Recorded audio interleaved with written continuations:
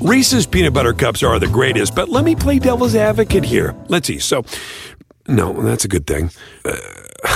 That's definitely not a problem. Reese's, you did it. You stumped this charming devil. The legends are true. Overwhelming power! The sauce of destiny. Yes! The most legendary sauce has arrived as McDonald's transforms into the anime world of WickDonald's. The greatest flavors unite in all new savory chili McDonald's sauce to make your 10-piece Wick Nuggets, fries, and Sprite ultra-powerful. Unlock manga comics with every meal and sit down for a new anime short every week only at WickDonald's. Ba-da-ba-ba-ba, go! At participating McDonald's for a limited time while supplies last. Welcome to Wine and Film, A Perfect Pairing.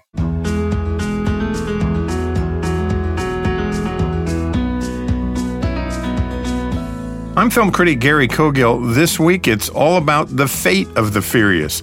That's part 8 in the shockingly successful Fast and the Furious franchise. And when I say successful, it's become box office gold for literally everyone involved. The last one, Furious 7, is the 6th highest grossing film of all time. Just a big wow. Wow. What, $1.5 billion? $1.5 billion. That's insane. That's insane. I'm wine expert Haley Hamilton Cogill. And Furious takes place predominantly in New York and then an icy cold Russian-held island somewhere in the Nordic North. I don't think we ever actually It's in the island of Bushka. Okay. Bushka and Rachmaninoff. Well, it's very cold, and so for this chilly locale, we thought we'd toast with an ice wine, and one from upstate New York seemed appropriate. And it is Easter weekend. It's the season when white shoes are allowed and white and rosé wines are required. So what will you be toasting with this weekend?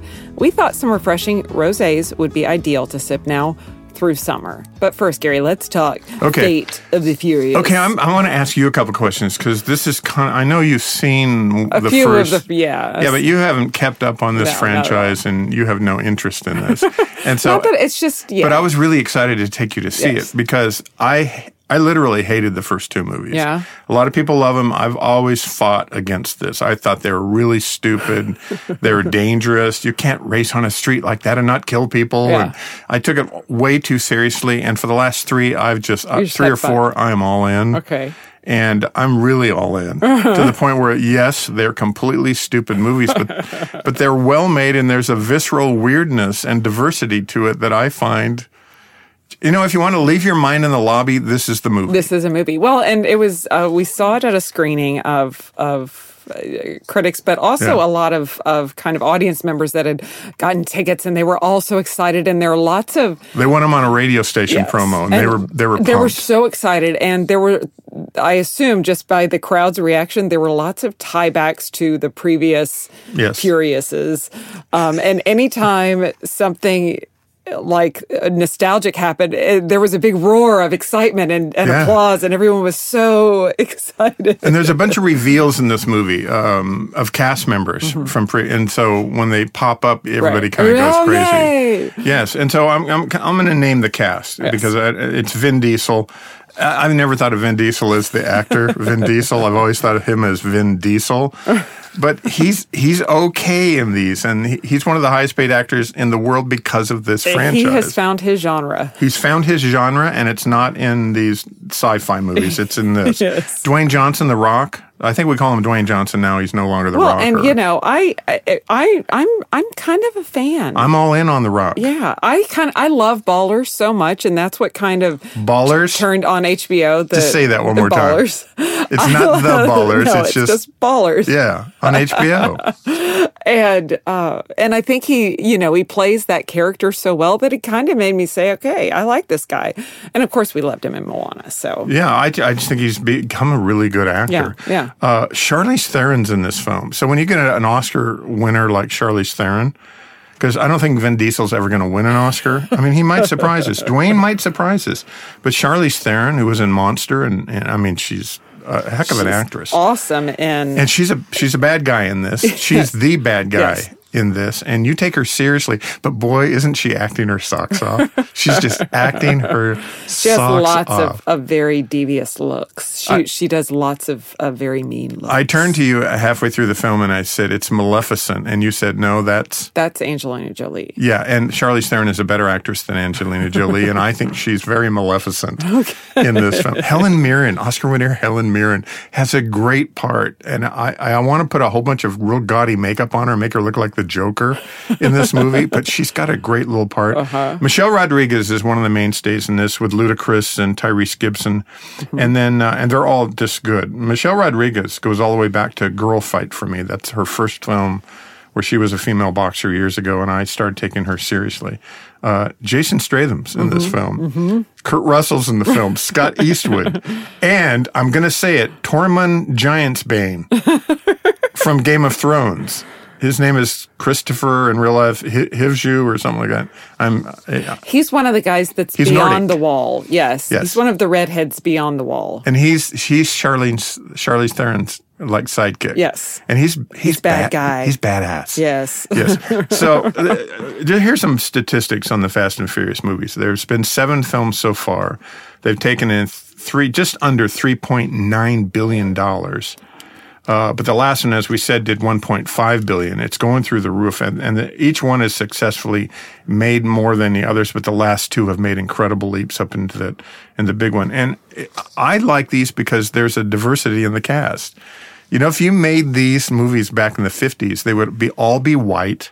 They would all be white guys doing stuff. And this is, it's Michelle Rodriguez and it's Ludacris, and they're all different.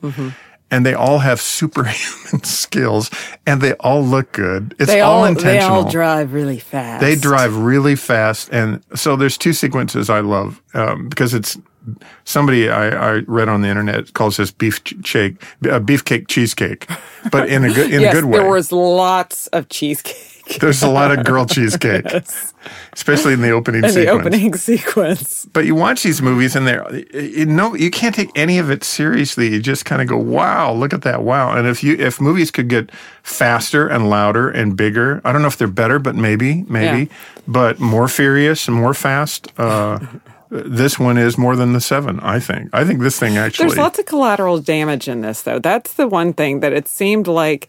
I haven't seen all of them, but it was a lot of... There were lots of... All of a sudden, these people that drive really fast cars are actually now killing everyone in sight also. There's probably a lot of dead people, collateral damage in this. It's F. Gary Gray, and his first name, I think, is Felix, but he did Straight Outta Compton. I mean, this guy's a really good director. He did The Italian Job, which I really like. Which is another car movie. Another car movie about Mini Coopers. He did Friday. With Charlize Theron. Yes. He did. He works with a lot of the same people. He did Friday with Ice Cube, the original back in 95, which I always thought was a fun film. But this is the guy that did TLC's Waterfalls music video. What is that? Don't go chasing waterfalls. He's the guy. And now he's doing all this stuff. So I think these films deliver. I've become a fan. I'm going to throw out anything that's serious about it. Yes, there's a lot of collateral damage. I think there's more in superhero movies than there is in Fate of the Furious. So I'm all in. The franchise is safe. You can continue on with these. Yes, and I want to say 2 things to look for in this movie. One is the prison riot scene. There's a prison riot scene to me that is just great, and it's all martial arts, and it's Jason Statham and it's Dwayne Johnson, who's got biceps larger than a Buick. I mean, his biceps are the size of a small country. Right. And that sequence to me, I thought was really, really fun. And I think that kind of works. And then there's a sequence you look for of self-driving cars. And there's a huge car wreck hilarious. With self-driving cars that's really kind of cool. Again, kind of a scary look to what our future might be. It looks like Hot Wheels, but they're real. Well, they're computer-generated real. Oh. Yeah. Anyway, that's my take on it. And I was happy to watch it with you because I looked over at you a half dozen times, and you were just kind of like smiling going, yeah, wow. Woo! I loved the opening. I thought the opening sequence was probably the best part of the film. The drag for race me. in Havana? Yes. In I was Cuba? trying not to give everything away. Well, that's the opening scene. Yes. You can give that away. But it's... and by the way, that's a mile. It's a Cuban mile. Yeah. That looked like about 10 miles. I know. It was very long. But it might be kind of like manana. Like, we'll get to it later. Everything's a little bit longer, you know. But then there was a lot of, I got very cold in wherever this Russian-held place was. That's the big sequence that we see on the commercials with Yes. a submarine and they're driving their cars on ice. And so it was very cold. So I thought, and again, like I said, a lot of the movie also takes place in New York with the self-driving cars. Yes. So an ice wine would be kind of fun because Nice. upstate New York, the Finger Lakes in particular, is kind of known for producing great Rieslings as well as a handful of ice wines. It's not as common just because they are so hard to make. So what exactly is ice wine? Yeah, what is it? I thought I'd tell you. Is that a dessert wine or what is it? It is very sweet, and so it is used or it is enjoyed a lot with dessert. But it's basically made when a winemaker leaves grapes on the vine. Kind of like in botrytis, when you have botrytized grapes, but instead of allowing kind of mold to grow on them, because we've talked about sauternes and stuff like that before, with ice wine, a winemaker actually allows the grapes to stay on the vine until temperatures get very, very cold. So really into wintertime. Oh, like freezing cold. Freezing cold. Like actually to produce an ice wine, it's somewhere between minus 17 degrees Fahrenheit and minus 20 degrees Fahrenheit. Wow. You want the vines to get that cold. You want the grapes to get that cold. And the grapes literally freeze, don't they? They will freeze, but the alcohol doesn't freeze. And the sugars don't freeze. And that's basically sugars become alcohol. But the fruit becomes very, very concentrated. And that's kind of what makes it so... it's so rich. It's almost like honey. It's like a little sweet elixir kind love ice wine. Of flavor. The best ones come from Germany, Austria, Canada, and then, like I said, upstate New York, in the Finger Lakes kind of region. And you can actually use a handful of different varieties for them that make great one. Riesling, Gewürztraminer, Cabernet Franc. I've actually even had a Malbec ice wine down in Mendoza. Really, really interesting. I'm going to say probably I'd prefer. There are a couple different varieties that are not as internationally known. Vidal Blanc and Sylvaner are two of them, and that's what a lot of the great ice wines from New York come from. There are a couple different producers that, and again, this stuff it's hard to find. It's tiny production, like a winemaker might make like 100 cases of it. That's it, yeah. And it's going to be very expensive just because the process is so expensive. So like $50 to $120. Okay. Casa Larga is one, and actually one that you can find here locally in Dallas.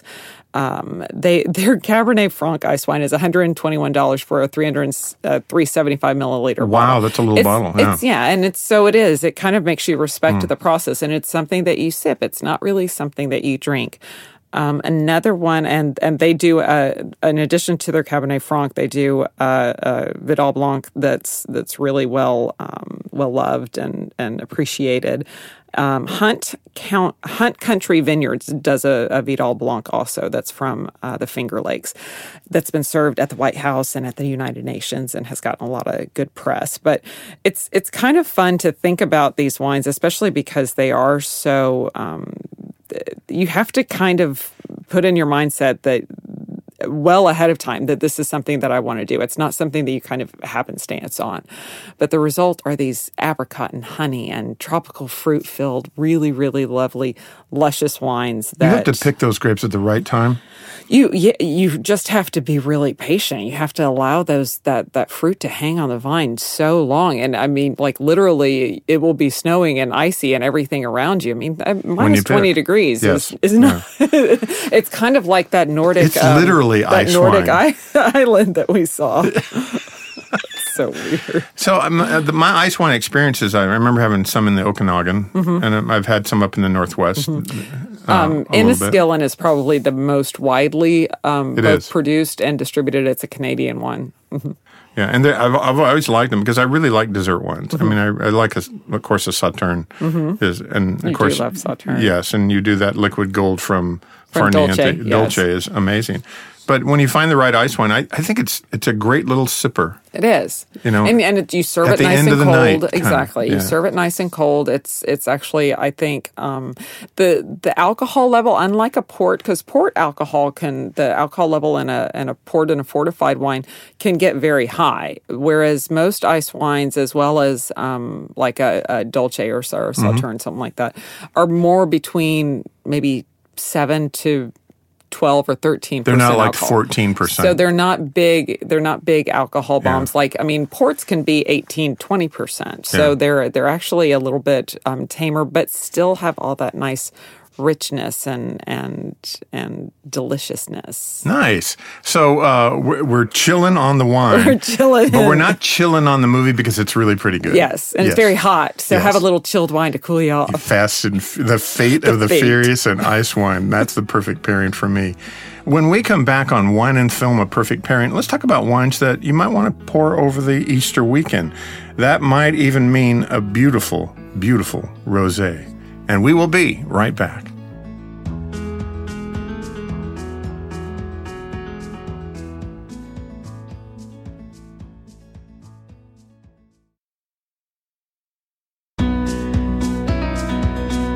And we're back on Wine and Film, A Perfect Pairing, and we've been talking a lot about movies lately, so let's shift and talk a little bit more about wine, including what you might want to serve over this Easter weekend around your dinner table. And can I just say, rosé all day? We drink a lot of rosé. Don't you have a shirt that says that? I do have a shirt that says that, and I do love rosé, and it makes me a little sad that some people only think that you can drink rosé during spring and summer, because we actually drink rosé all year.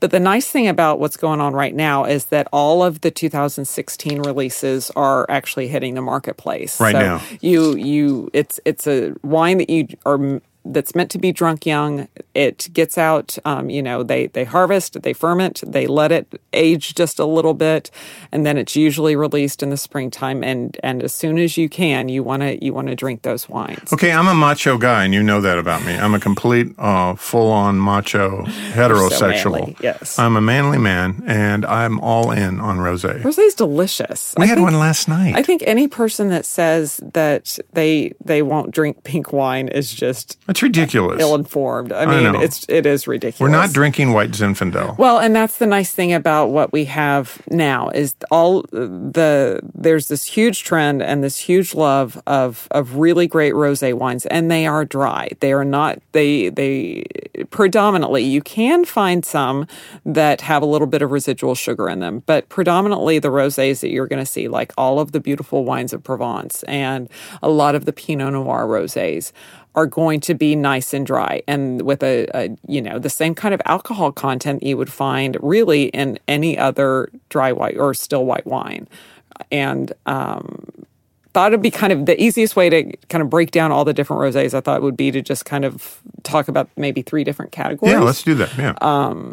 Because we do talk a lot about Provence has done a fantastic marketing campaign for their rosés from France. So this is southern France in the Rhone region, right on the Mediterranean. It's grapes like Cinsault and Grenache and Syrah, Little Mourvèdre that is produced into this very, very aromatic, very floral, and kind of the wild, they call it the garrigue, which is basically the herbs de Provence. It's all of just the wild thyme and wild sage and wild lavender that just grows naturally. You can see that on the vineyards. The garrigue on the Texas hillside. You can. We call them bluebonnets. Well, yeah. Because it all kind of grows wild, but you have all these different things growing around Right. But it's all of those herbal notes. It's all of those like woody herbal notes, like rosemary and sage and thyme and everything that really... You pick up on those nuances in these wines, and when it melds with just kind of the natural fruitiness of those key Rhone varieties, you get this very layered, very luscious, I think, really lovely rosé wine. And many of them have just that whisper of a hint of color that I know you love. You love the really light, barely, kind of salmon, kind of barely pink color. Yeah, when the darker red they are, the more suspect I become. Well, I think, but this is, and we'll get to those in just a second, but there's some really interesting ones, I think, just a few to kind of keep your eyes out for. Miraval has done a great job. That's the Brad and Angelina rosé. I'm curious who actually got that in the settlement. But it's really good. It's a lovely, That's a beautiful and the bottle. presentation. That's another nice thing about a lot of what Provence has done is just the packaging of a lot of their wines that are so really, really stunning. Domaine Haute is actually one of my personal favorites. It's a little bit more expensive, but I think really worth it for the quality. It's a really special rosé. Fleur de Mer, Côte de Provence. Gerard Bertrand rosé is actually from the Languedoc, which is the region right next to Provence. It's a really, really great rosé. I think it's like $17, and the bottle is actually really beautiful. It's kind of a tall, almost looks like a perfume bottle, but if you look on the bottom of it, it's shaped like a rose, so it's nice and pretty. So the presentation's really pretty. No, I have enough estrogen to get that. Well, and they're really lovely, great food wines, great wines to just kind of sip on their own. A couple also from California that we like, Sidebar Rosé. It is rosé made of Syrah, but it's from Russian River, which is Russian River in Sonoma, which we usually think Russian River is Pinot country. So it's kind of interesting that this one is actually Syrah. Decoy from the Duckhorn family is actually a blend of both Syrah and Pinot Noir. So you almost get the best of both worlds. That's good stuff. Which is great, which actually then will take us into our next kind of category, which I think we see a lot of rosé made from Pinot Noir. Yes. And that's actually one of the key grapes of Champagne. So a lot of your sparkling rosés or champagnes that are rosé based will be Pinot Noir.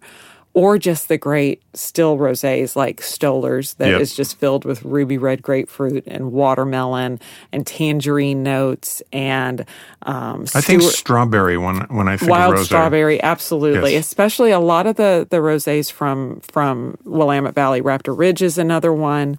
And then from Napa, Stewart has a great one. Cambiar down in a little bit further south in like the Santa Barbara kind of area, made from Pinot Noir. And so you get that ruby red grapefruit, you get the wild strawberry and wild berry, and all of this kind of juiciness. I remember we were at Stoller a couple like years ago, and they had just pressed their rosé, so it was still in tank. We did a tank rosé sampling, which was the first for me. It was so much fun, and it was fun to see the wine then, and then see how the wine changed, because at that time, I remember it was just like drinking ruby red grapefruit juice, and it was just juicy and lively and delicious, and that flavor profile has been tamed, obviously, because it had just finished its fermentation, but you still pick up on some of those notes. And so if you've got grilled salmon this weekend, if you've got even just some of the beautiful spring salads with favas and asparagus and all of those kind of spring flavors, one of these, a great rosé of Pinot Noir is going to be ideal.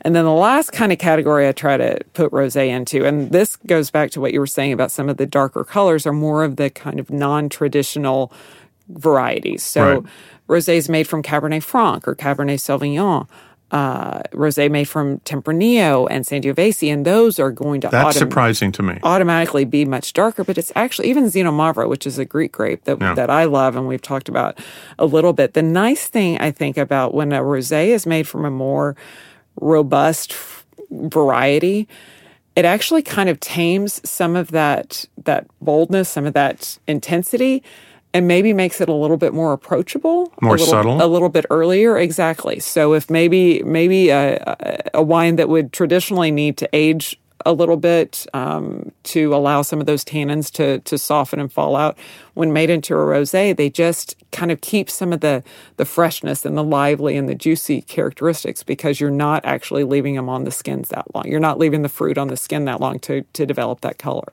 Also, you could serve those heartier ones with meat. Absolutely. With lamb and pork. With a heartier kind of dish. And that's really something that I love. Seneth Rosé is actually a very, very kind of barely pink color, but it's made from Cabernet Franc and Sonoma, one of our favorites. One of my favorite winemakers, Manuel Luzada, he's at Arenzano in Spain, and his Rosé of Tempranillo is spicy and fruit forward and just really lovely and layered.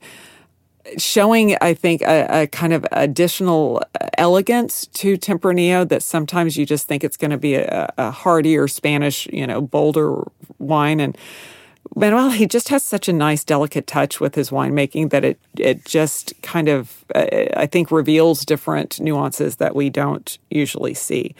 And then there's Kyriani from Greece, in the Naosa region of Greece. It makes both a sparkling and a still Xinomavro. And I love Xinomavro. I think it has a lot of the kind of, it reminds me of a Pinot Noir with more like savory sun-dried tomato and dried fruit notes.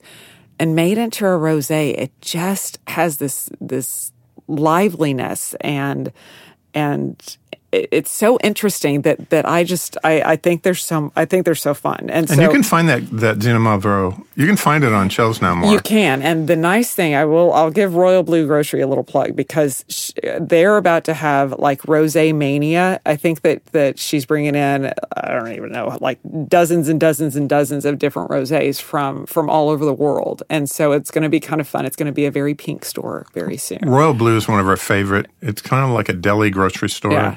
In Highland Park. And it's a hangout place. Yeah, it's really cool. Yeah, people have meetings in there all the time. It's a good spot. But I think that's a great wine selection. The nice thing that we have right now is rosés are very acceptable. For a while, nobody really understood them. They were sweet white Zinfandels. Not anymore. And go out, grab one, see one on the shelf, just kind of give one a try. And especially, I think, if you're going to watch Easter Parade this weekend. Well, Easter Parade's your favorite I love film, Easter Parade. which really has nothing to do with Easter. I don't care. I want to put on my Easter bonnet. That's Judy Garland. Yes, it is. And who's the guy? There's Fred Astaire. Fred Astaire. Yes. And Judy Garland. And the Easter Parade. And wear your big bonnets and your hats. It. And they have those old cars in there.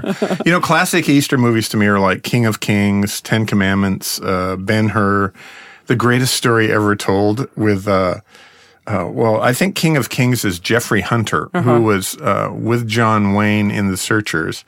And he's a kind of a blonde-haired, blue-eyed Jesus. Oh. Looks a little bit like a surfer. And when they cast him back in the day for that film, everybody talked about it then and everybody still talks about it now, that when you watch it, it's really odd. But it has these, and there's no diversity in these old 50s and 60s movies that are biblical epics that they try to do now more. Well, the Ben-Hur that came out just last year, 2 years ago, because I know we did a whole show talking about which I thought was a really bad movie. It wasn't very good, but there were many more references to Jesus. Yes, more than there was in the original. Yes. In the original Ben-Hur, Charlton Heston is Judah Ben-Hur, and he's a slave before he goes to the chariots and all that stuff into the Roman Empire. But he's laying on the ground and he's thirsty, and the Messiah, Messiah hands him a cup of water, and you don't see him. You don't see what he looks like. You see the back of him.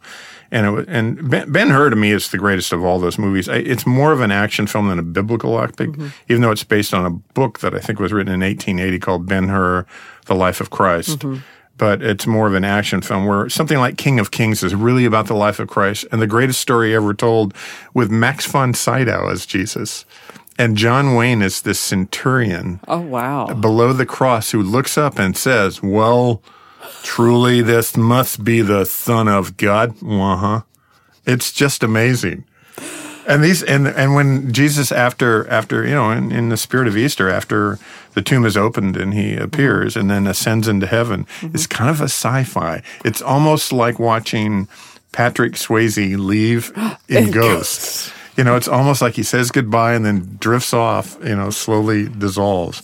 But these movies are kind of fascinating. They don't make these movies anymore. And when they try, they don't do them very well, like Ben-Hur. But Risen worked. Risen, exactly. Risen to me was a decent film, and actually a good film with Joseph Fiennes, who is a non-believer Roman guard who's trying to find Jesus after he's left the tomb. Right.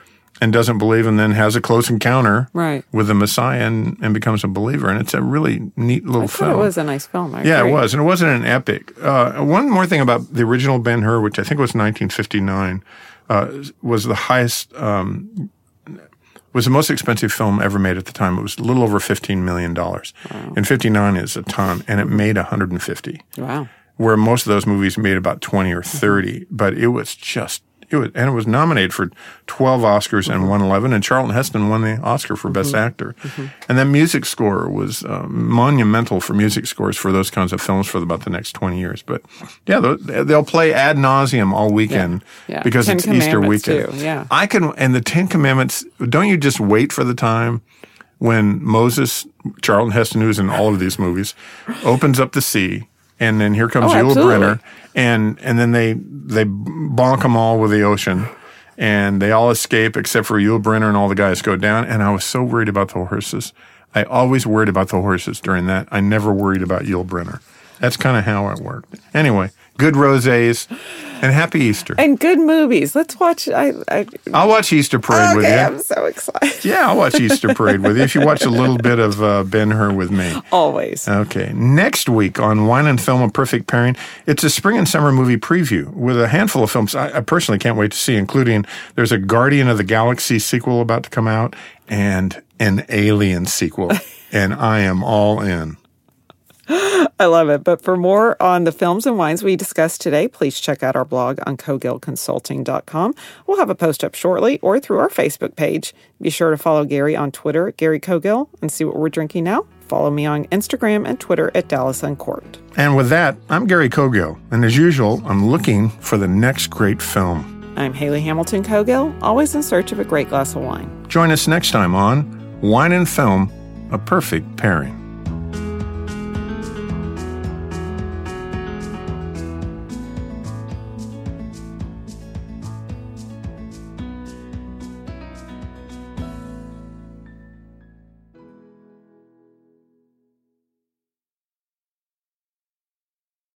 Reese's Peanut Butter Cups are the greatest, but let me play devil's advocate here. Let's see. So, no, that's a good thing.